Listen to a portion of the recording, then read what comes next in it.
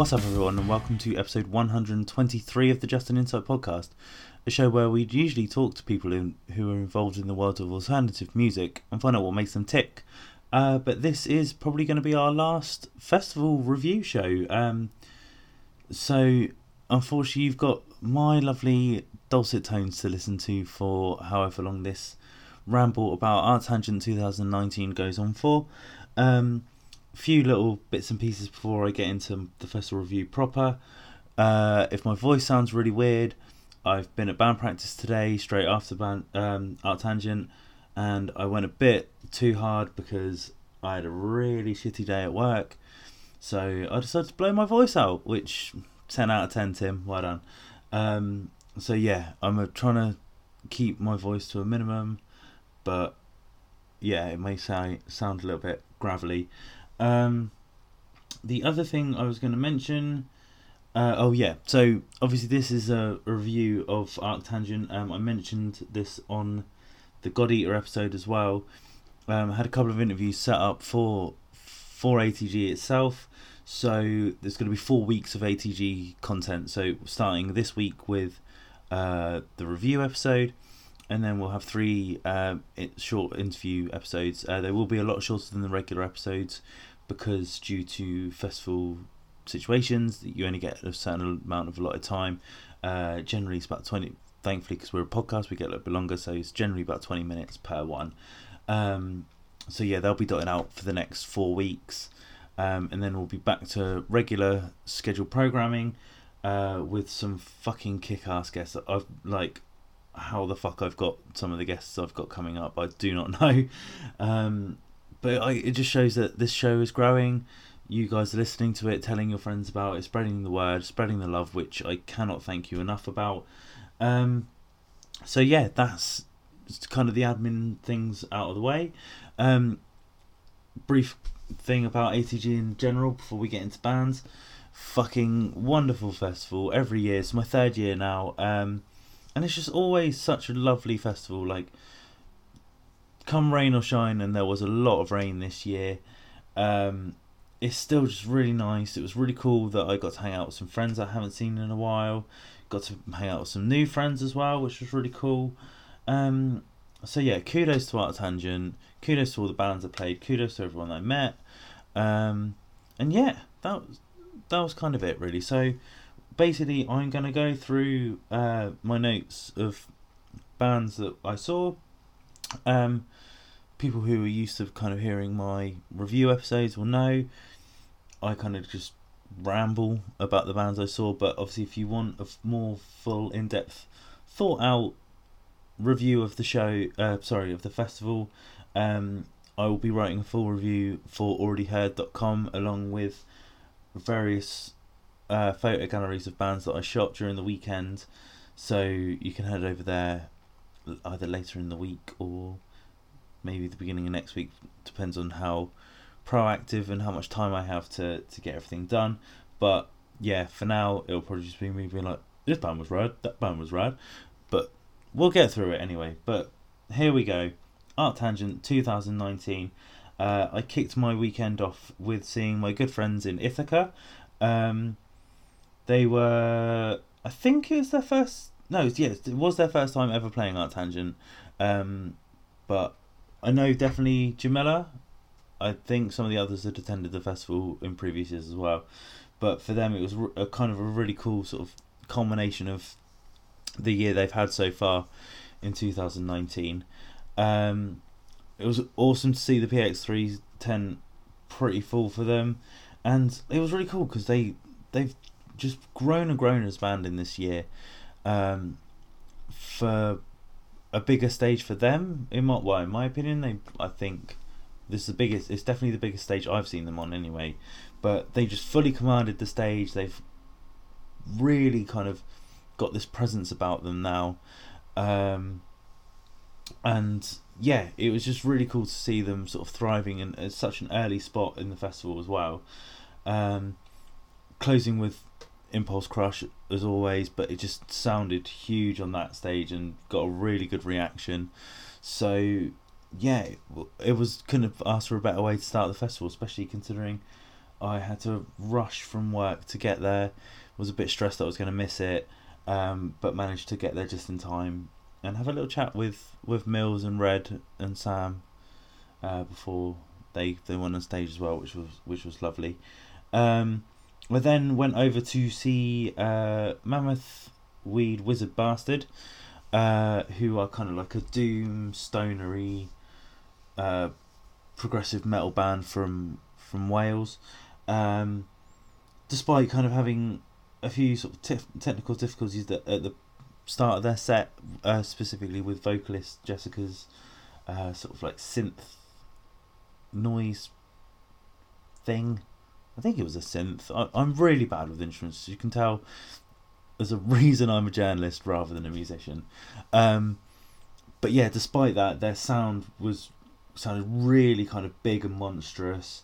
The only thing is that with that kind of sound, I do enjoy it, but in very small doses. So it's, even though this is going to sound hypocritical later on in this review episode, but it was just, yeah, it wasn't. I think after the energy that Ithaca had sort of kick-started things off, it was weird to be brought straight back down to earth with Mammoth. But they were pretty cool. Like, it was the first time I saw them. I definitely would like to see them in a smaller venue and maybe in kind of a capacity where they were on a bill with more like-minded bands. I'm not saying they weren't on Arctangent, but obviously there's so much at Arctangent, so it's not all one genre, if that makes sense. So yeah, that was that. But then again, like following after that, there was Bosk, who again was still like, everyone who knows Bosk, kind of that atmospheric, soundscapey space post-rock band. And I had this conversation with a friend of mine. I can't remember who it was now, so if you're listening, I do apologise. But we kind of said, oh no, I think it might have been Danny from Bitch and Brew. So Danny, if it was you, kudos. I can't remember, but anyway, the fact that Bosk can kind of, they have this really sort of euphoric and like immersive noise on record, but then live there's just something there that just doesn't fully click and fully translate. The addition of sort of visuals and stuff did help because it kind of moved things along, but yeah, there was just something a little bit missing, in my opinion, from Bosk's set. So going from the high of Ithaca to those two bands back to back, it was a little bit of a bummer, I will be totally honest, but I still had a lovely time, we'll put it that way. Then kind of going back to PX3, saw Conjurer for God knows how many times this year. I think maybe 4th or 5th. But they just, every time they just absolutely smash out of the park. Like, even if that, I think they did change the setup a little bit this time, but even if they're still playing the same set, I'm not gonna not be impressed by them. They just have, they know themselves, they know their sort of value as a band. Connor, their bassist, sort of, it's strange because considering the technicalities of what Dan and Brady are doing, Connor fills the space with his energy and what he's doing as a bass player, and kind of it's a really good dynamic as a band. Like, rather than the two sort of shredding guitarists and vocalists of the band being the full focus and not maybe being able to quote unquote rock out as much as they'd want, even though that not saying that they don't, because they definitely do, but Connor's energy sort of brings everything full circle, and that really helps them as a collective. So yeah, and I think they were way too big to be on that PX3 stage. They definitely should have been on Bixler, in my opinion. For anyone who attended Arctangent knows, Bixler's kind of like the, I guess you kind of say, intermediate stage between the two kind of quote unquote main stages. Anyway, they were too big for PX3, in my opinion, but always Conjurer, fucking rad. Then another Holy Roar band, Mole, however you say it. Um, Now, I've been critical of this band before, saying that they are Deafheaven Light. I still stick by that in terms of the music they play. Like, Deafheaven's sound has evolved way more than the Moles, in my opinion. But that being said, their vocalist is an credible front person.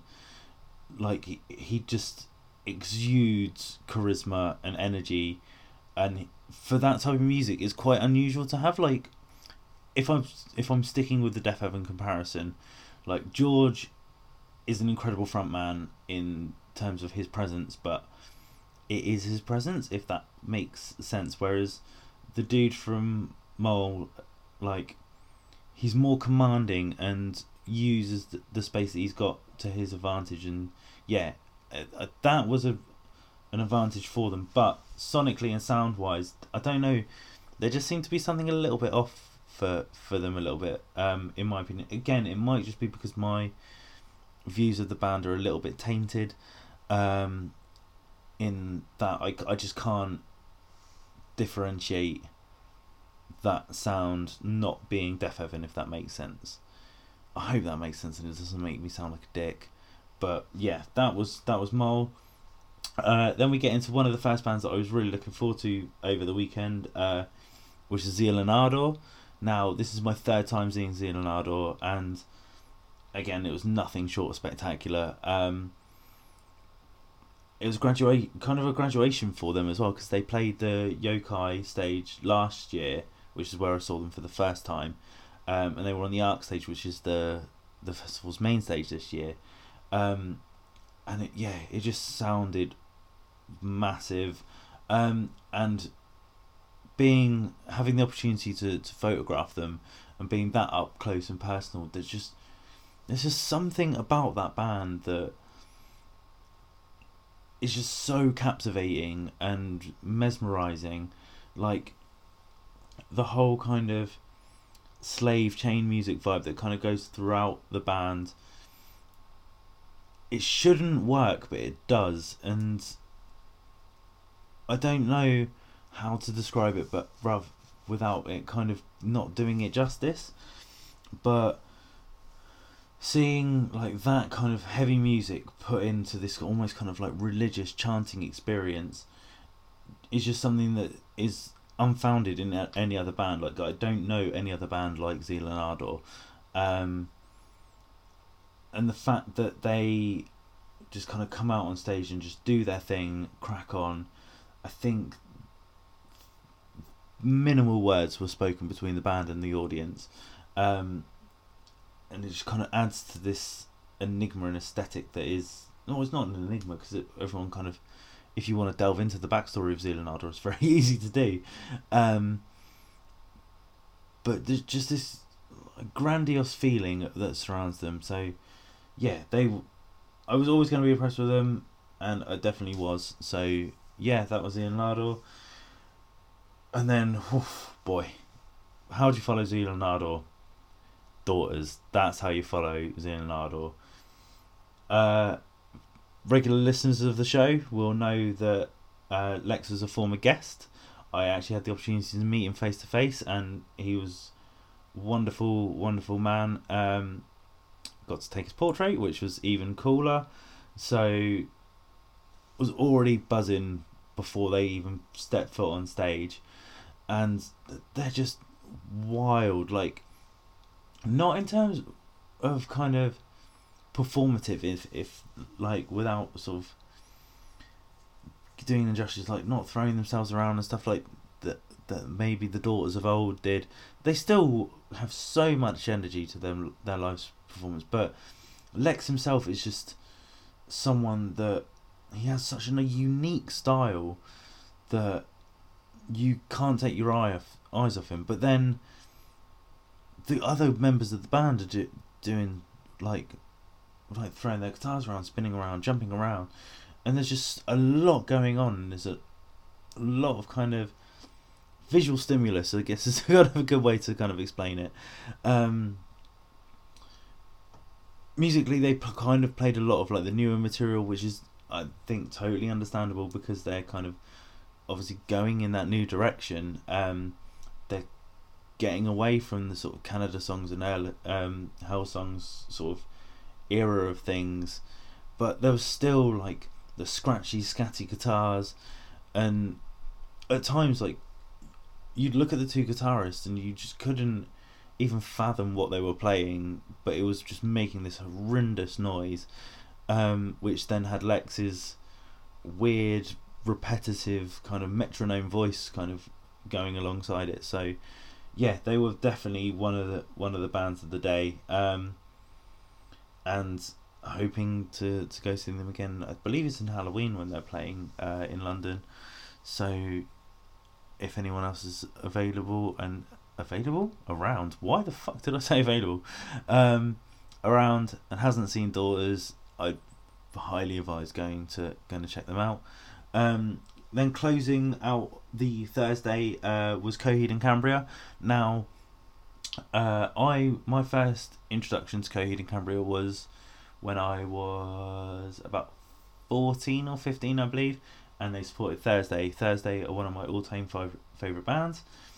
I saw this guy with a massive afro step on stage, and I was like, this is probably going to be brutal. And then this harmonic voice came out, and I was like, what the fuck is this? And just became a big fan. Admittedly, dropped off in the last sort of couple of albums, but I kind of revisited things ahead of this performance, and I'm glad I did, because not only did it remind me of how many absolute bangers the band has, but just how good they are musically, as like in terms of their new stuff as well, not just their old stuff. Their set was pretty much perfect, like Flavor House Atlantic in there. Sorry, I should have definitely done my research before, but yeah, Welcome Home, Flavor House Atlantic, some of the newer stuff. So yeah, it was a really cool set for them. Similarly to Bossk, they had like big visual screens which kind of almost told a story as each song kind of unravelled. Claudio was on fine form all over the stage, shredding, headbanging, just unbelievable. And it was like, I think some people were unsure of what Coheed were going to be like as a headliner, because they're not a quote-unquote stereotypical ATG headliner, but they definitely worked. So that was Thursday. So yeah, then so we moved on to the Friday. Now this was the day when absolutely hammered down with rain. I think from the moment I stepped on site, it rained until I went to bed pretty much. But that being said, it didn't detract from the amount of awesome music. It did mean I saw a lot of music though, because I wanted to stay as dry as possible and undercover as long as possible. So Friday got underway with A.A. Williams. Now, I'd kind of not avoided A.A. Williams, but I just hadn't really dived into her music at all up until the run up to this festival, and I was an absolute fool for doing so. It's very, the comparisons to Chelsea Wolfe are the obvious ones. Excuse me. But her voice is just beautiful, and just considering she was on the main stage for her first time at the festival was quite an achievement in my opinion. But her voice just travelled and filled the whole tent. And yeah, it definitely was a performance that kind of solidified that position, being that opening band on that main stage. Like, it wasn't something that was given, it was definitely earned, if that makes sense.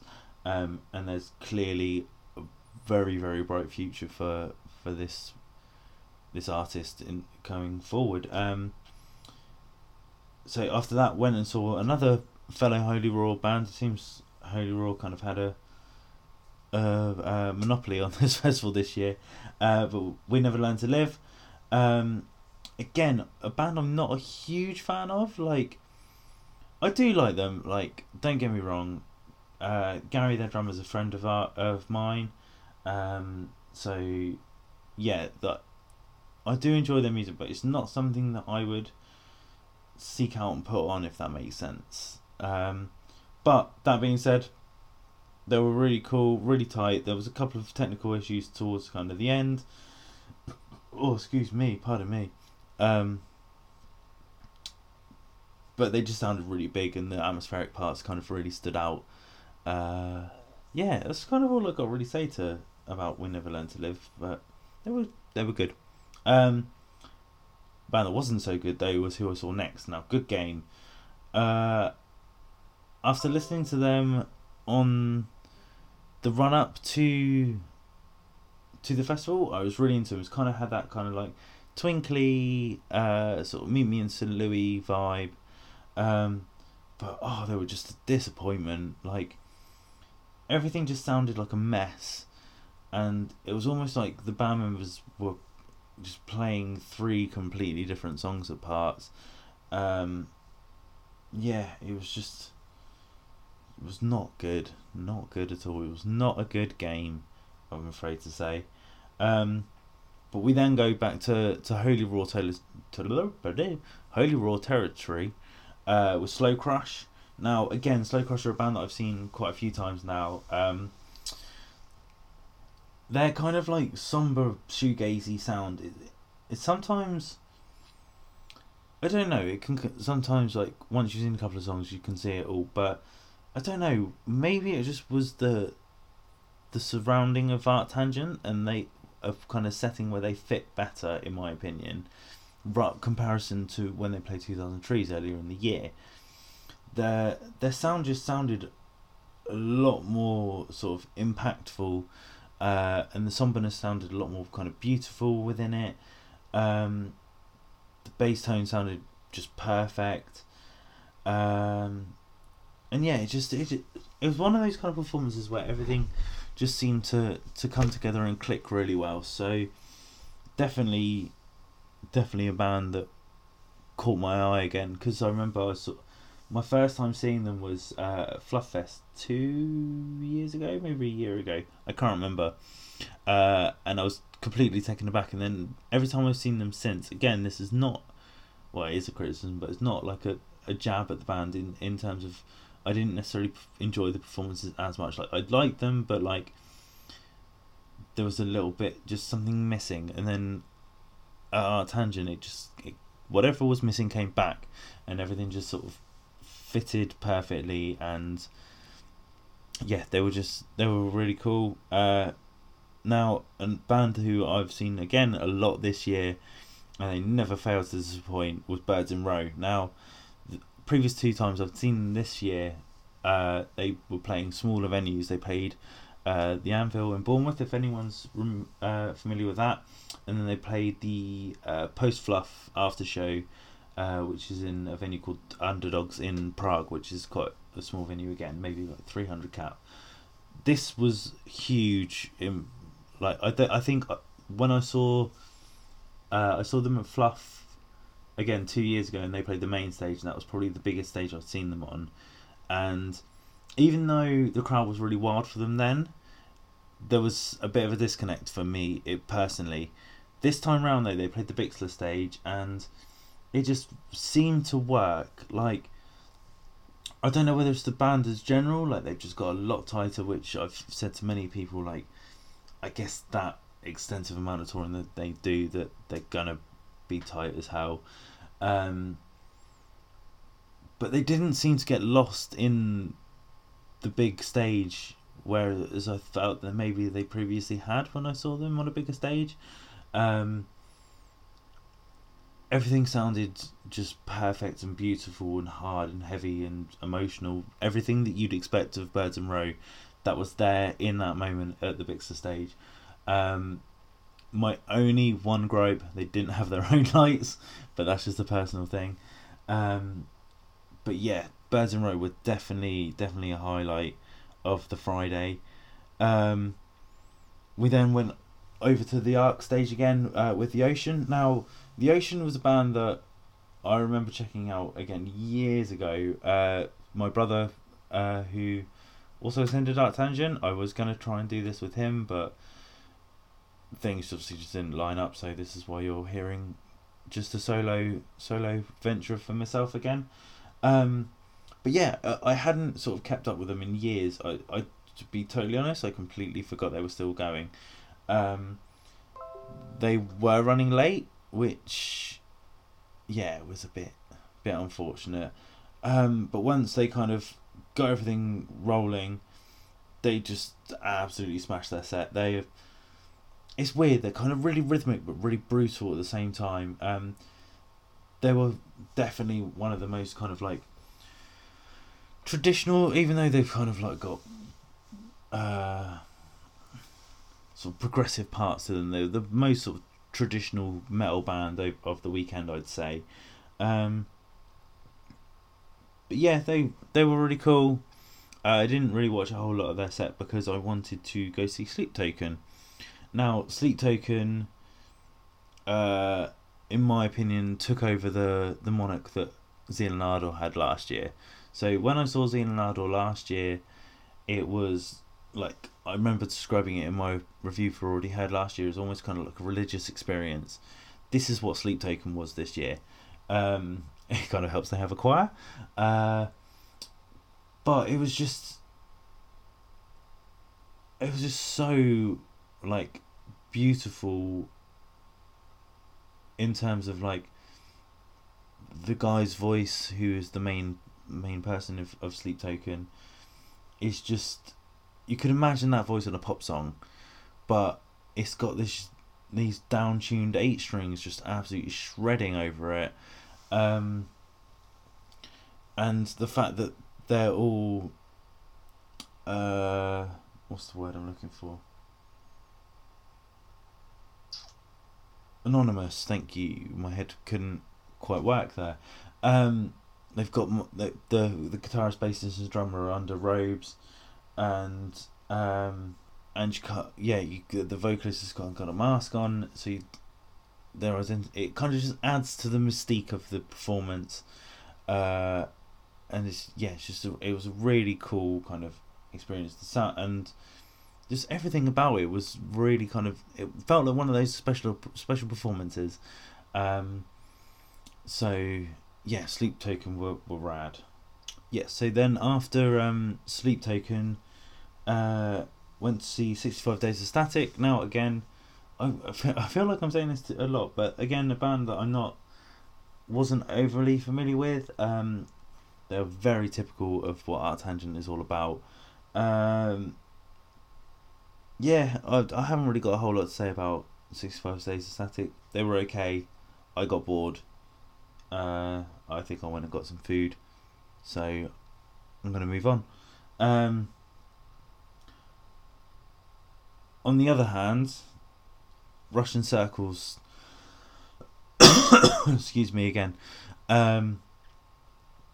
again, a band I've seen quite a few times, but this is maybe the best time I've ever seen them. They had a couple of technical difficulties at one point, but it almost kind of worked. Their lighting was incredible. They had spotlights behind them, and when they came onto the stage, they had so I think it was the drummer started off and there was just a spotlight on the back of him, and that went off, then it went to the bassist and he kind of a bit, and it went off, then went to the guitarist, and all three then came in together. It was a really cool sort of visual, and it's strange to say, we'll get on to a band that played on the Saturday that are kind of similar in this vein, but it's strange that a heavy post-rock band as well, can almost produce a quote-unquote single pop song, which they do somehow, and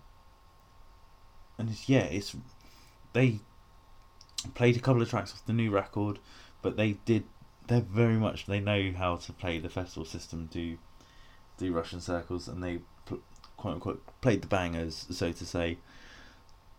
And yeah, it was because of that just everything seemed to click. Not that it never has done before, but I remember, I think it was last year when they played, they even though we've just mentioned the visuals, I was more blown away from the visuals of their performance last year, whereas this year I was more blown away by the music. So, yeah, Russian Circles were definitely one of the highlights of the whole festival. Then we went on to Frontierer. Now, Frontierer is a band that my band have played with a few times. Once.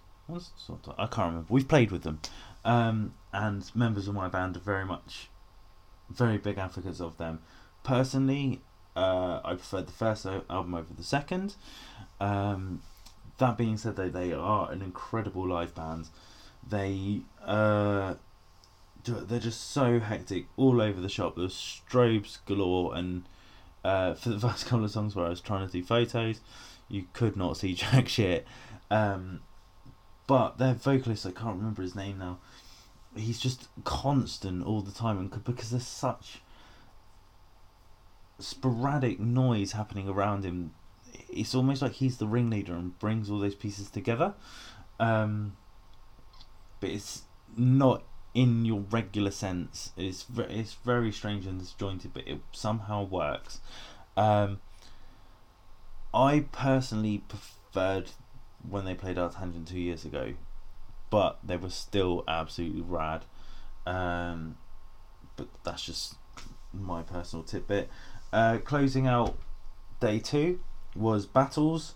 Now, on a very wet day where the mud was just ridiculous throughout, Battles brought the party. They kind of got like that sort of upbeat dance sort of beat to their sound, and it was really interesting. Just like the two of them, like the dynamic of how they play. Like they play side by side, and from where I was in my perspective, I couldn't really see many glances or like sort of words between the two of them. It's almost they could just read what's going on with the music and know how to change it. So it's a really kind of clever way that they play.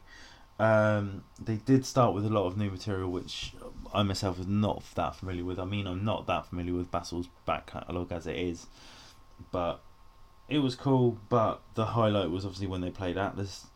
It just got the biggest reaction, and I think myself included, when people were walking back to the campsite, there was a lot of people sort of humming that and whistling the rhythm tune of that song. So, and it seemed to be a lot of people were kind of there to see that and couldn't give a shit about the rest of the set, to be totally honest. But yeah, so that was day 2, and then finally we get to the Saturday of Arctangent. I started my day off with going to see the St. Pierre Snake Invasion.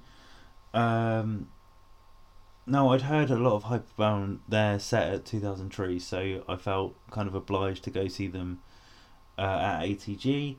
They were really cool. Like, they've got that sort of post-punk sound, I guess, kind of similar to, I think the easy comparison is The Refused. The vocalist was making very good sort of comic interludes between songs, but they were really kind of energetic. On the flip to what A.A. Williams was the day before, so, even though there were bands before St. Pierre, I will say that, but they were the first band that I saw. It was a very kind of different experience, really fun, sort of showing many different strings to their bow. Like, it's not just out and out punk, it's got various different layers and elements to it. So yeah, that was that.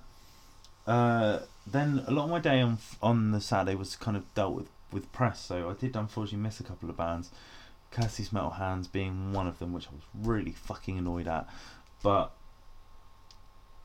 we're going to let it lie. I'm sure I'll have another opportunity. But the next band I did see was Puppy. Riffs galore. Pretty much as cool as the record. Like, that new record, I really enjoyed it. It was a big surprise for myself. But the songs just sound as big and as sort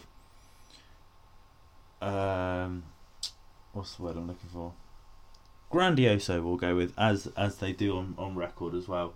They're just riffs, aren't they? They're just so many good riffs in that band. So yeah, that was Puppy. Then a bit of a surprise band. A lot of people kind of mentioned to me was the Contortionist. I listened to them on record again and was kind of impressed, but oh my god, live they are a completely different beast. Their vocalist is really, really commanding. He's got such a good presence, such a good voice as well. But their guitarist, Cameron Maynard, I think it is, what an absolute beast he is, just shredding galore. And yeah, just every kind of element of that band sort of just came together really, really well. They came out to Whitney Houston's And I Will Always Love You, but when the big sort of crescendo, like they literally played the whole track, but when it got to the big crescendo bit, it kept like skipping and replaying, but an octave higher each time, which was pretty funny. And then you had this just sort of beautiful, brutal sound coming out of the Contortionist. And even though it was kind of like emotive, but quite emotive and brutal, they're a band that seemed to sum up. Like I said, the 65 Days of Static are typical ATG. The Contortionists sum up ATG in terms of there's a bit of everything for everyone in that band, and you can find something that you like in that band, as I did. After that, the secret, not so secret set of And So I Watch You From Afar playing their self-titled album in full. It was also to mark their 10th anniversary, which I wasn't really aware of, but this goes back to what I said earlier about Russian Circles in terms of how a post-rock band can write a pop song. And So I Watch You From Afar are a pop band. I don't care what anyone says, they're a pop band. They create bouncy dance tracks which get crowds going wild. There were fucking loads of crowd surfers for And So I Watch You From Afar. Who crowd surfs during post-rock bands? No one. Who crowds during pop bands? Not many people.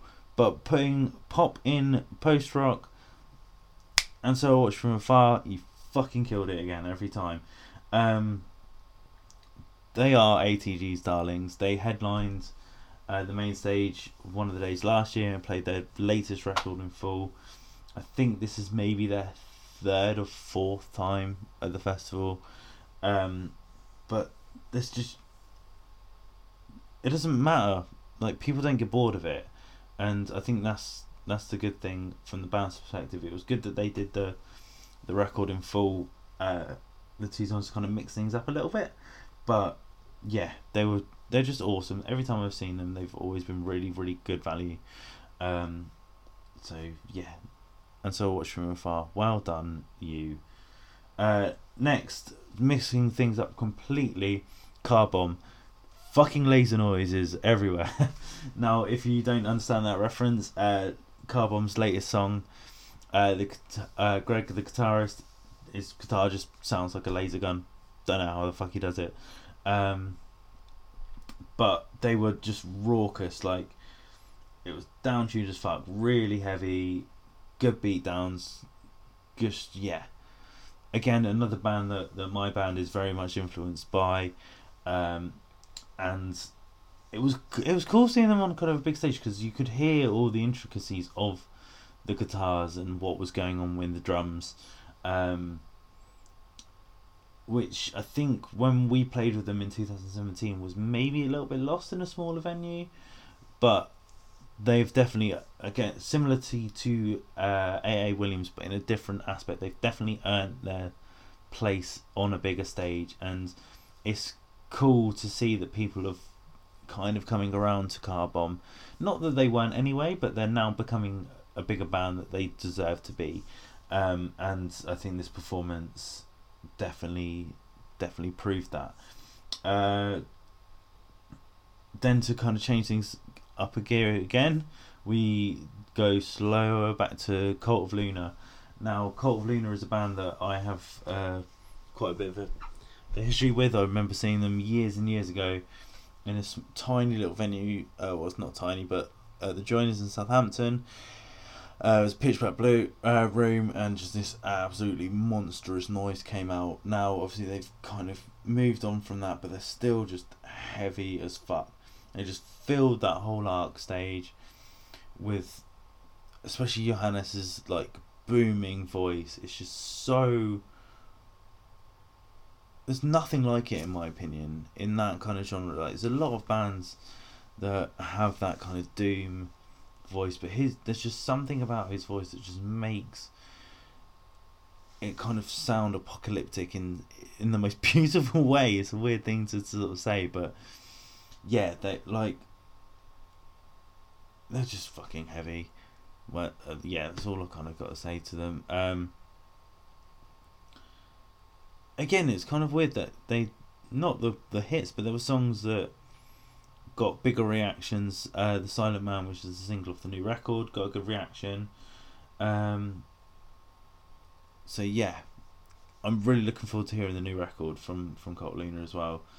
So they were really cool.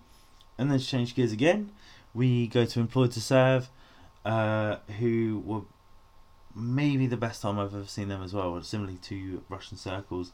All 5 members of the band just had massive energy about them. Usually it's kind of Sammy and Justine that kind of run the show, and to an extent it was again, but just all of them were on top form.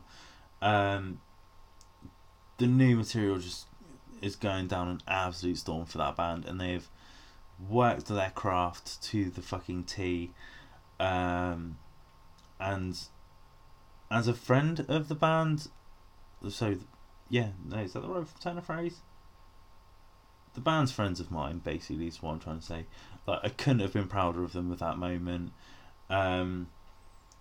Sammy, being Sammy, decided to crowd surf out to the middle pillar and decided to shout profanities at people. But it was just, yeah, it was definitely a kind of a coming out party for ETS in some veins. Not that they were ever kind of a secret, but I guess it's just kind of solidified them as one of the top tier UK metal hardcore bands at the moment. And last but not least, Meshuggah. My fucking sugar. That's all you need to fucking know. They were so fucking good. Just like fist pumping, crashing cymbals, incredible production, drums all over the shop, guttural vocals, just constant guitars. But the thing, they played for near an hour and a half, I think, and it was relentless. There was just no stopping. I think there was brief interludes excuse me, for very minimal chit chat. They went off for a very brief time before coming out to do the encore, which was Bleed, and I can't remember the other song. But apart from that, it was just riffs and screams and everything. They had this massive kind of lighting rig which just made everything look phenomenal, and yeah, they just absolutely killed it. Like, when Meshuggah were announced for ATG, there was a lot of quote unquote purists of the festival who still think of it as the post rock festival that it is, or was, sorry, saying, why the fuck is there a metal band headlining Arctangent? I think Meshuggah just proved their point, really, as to why the fuck they were headlining it. That was just, yeah, easily one of the best bands of the weekend. The production alone deserves its own review. But yeah, that was Arctangent. Arctangent was fucking rad again. I'm sad to be home, as I always am after festivals. And yeah, that's all I've got to say. As I mentioned at the top of the show, we will be back next week with the first of the 3 Arctangent interviews that I conducted. But for now, thank you for sticking with me and listening to me rant on about Arctangent. And thank you for listening to the Just Inside podcast as always. And I will see you soon.